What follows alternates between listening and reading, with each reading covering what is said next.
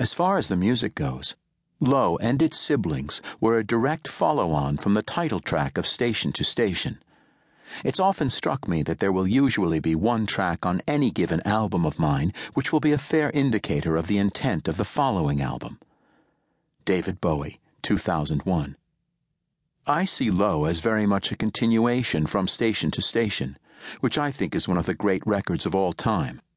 Brian Eno, 1999. The journey towards Low begins with the rattling pistons of a locomotive, opening the title track of David Bowie's previous album, Station to Station, recorded in Los Angeles in late 1975. Retro steam train noises fade in, then move across the aural landscape, literally, from the left channel to the right. The album was actually recorded in quadraphonic sound, one of those forgotten hi-fi innovations of the 70s, with the train circling its way around all four speakers.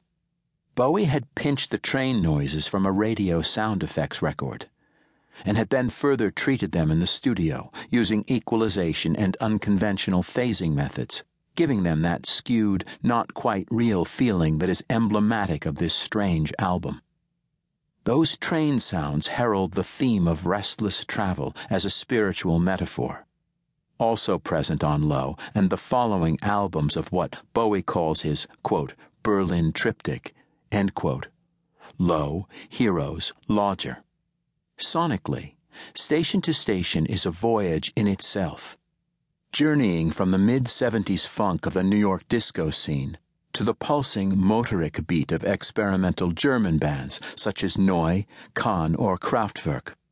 In fact, those opening sound effects are pretty much an homage to Kraftwerk's unlikely 1974 hit, Autobahn, which begins with a car revving up and driving off, the sound also crossing over from left to right channel. Like Autobahn, Station to Station is a veritable epic in rock-pop terms. Clocking in at over 10 minutes, this is the longest track Bowie has ever written. The instrumental introduction alone outdistances most songs on Low. It's over a minute before Earl Slick's guitar kicks in, mimicking at first a train whistle, then the clunking sounds of engines and wheels on track.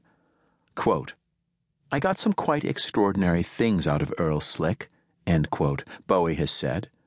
Quote, I think it captured his imagination to make noises on guitar and textures rather than playing the right notes, end quote. That experimental groping towards sound as texture rather than chords and melody is definitely there all right, even if it's not really followed through on the rest of the album.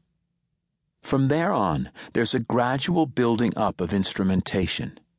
A metronomic two-note piano figure sets up a self-consciously mechanical beat, which is almost immediately opposed by the R&B rhythm section of Dennis Davis, drums, George Murray, bass, and Carlos Alomar, guitar. Alomar's funk licks battle it out with Slick's noise guitar, while the mellotron overlays a melody line against a chaos of bizarre industrial sound effects. Already, before Bowie has sung a note, a musical agenda is being laid down.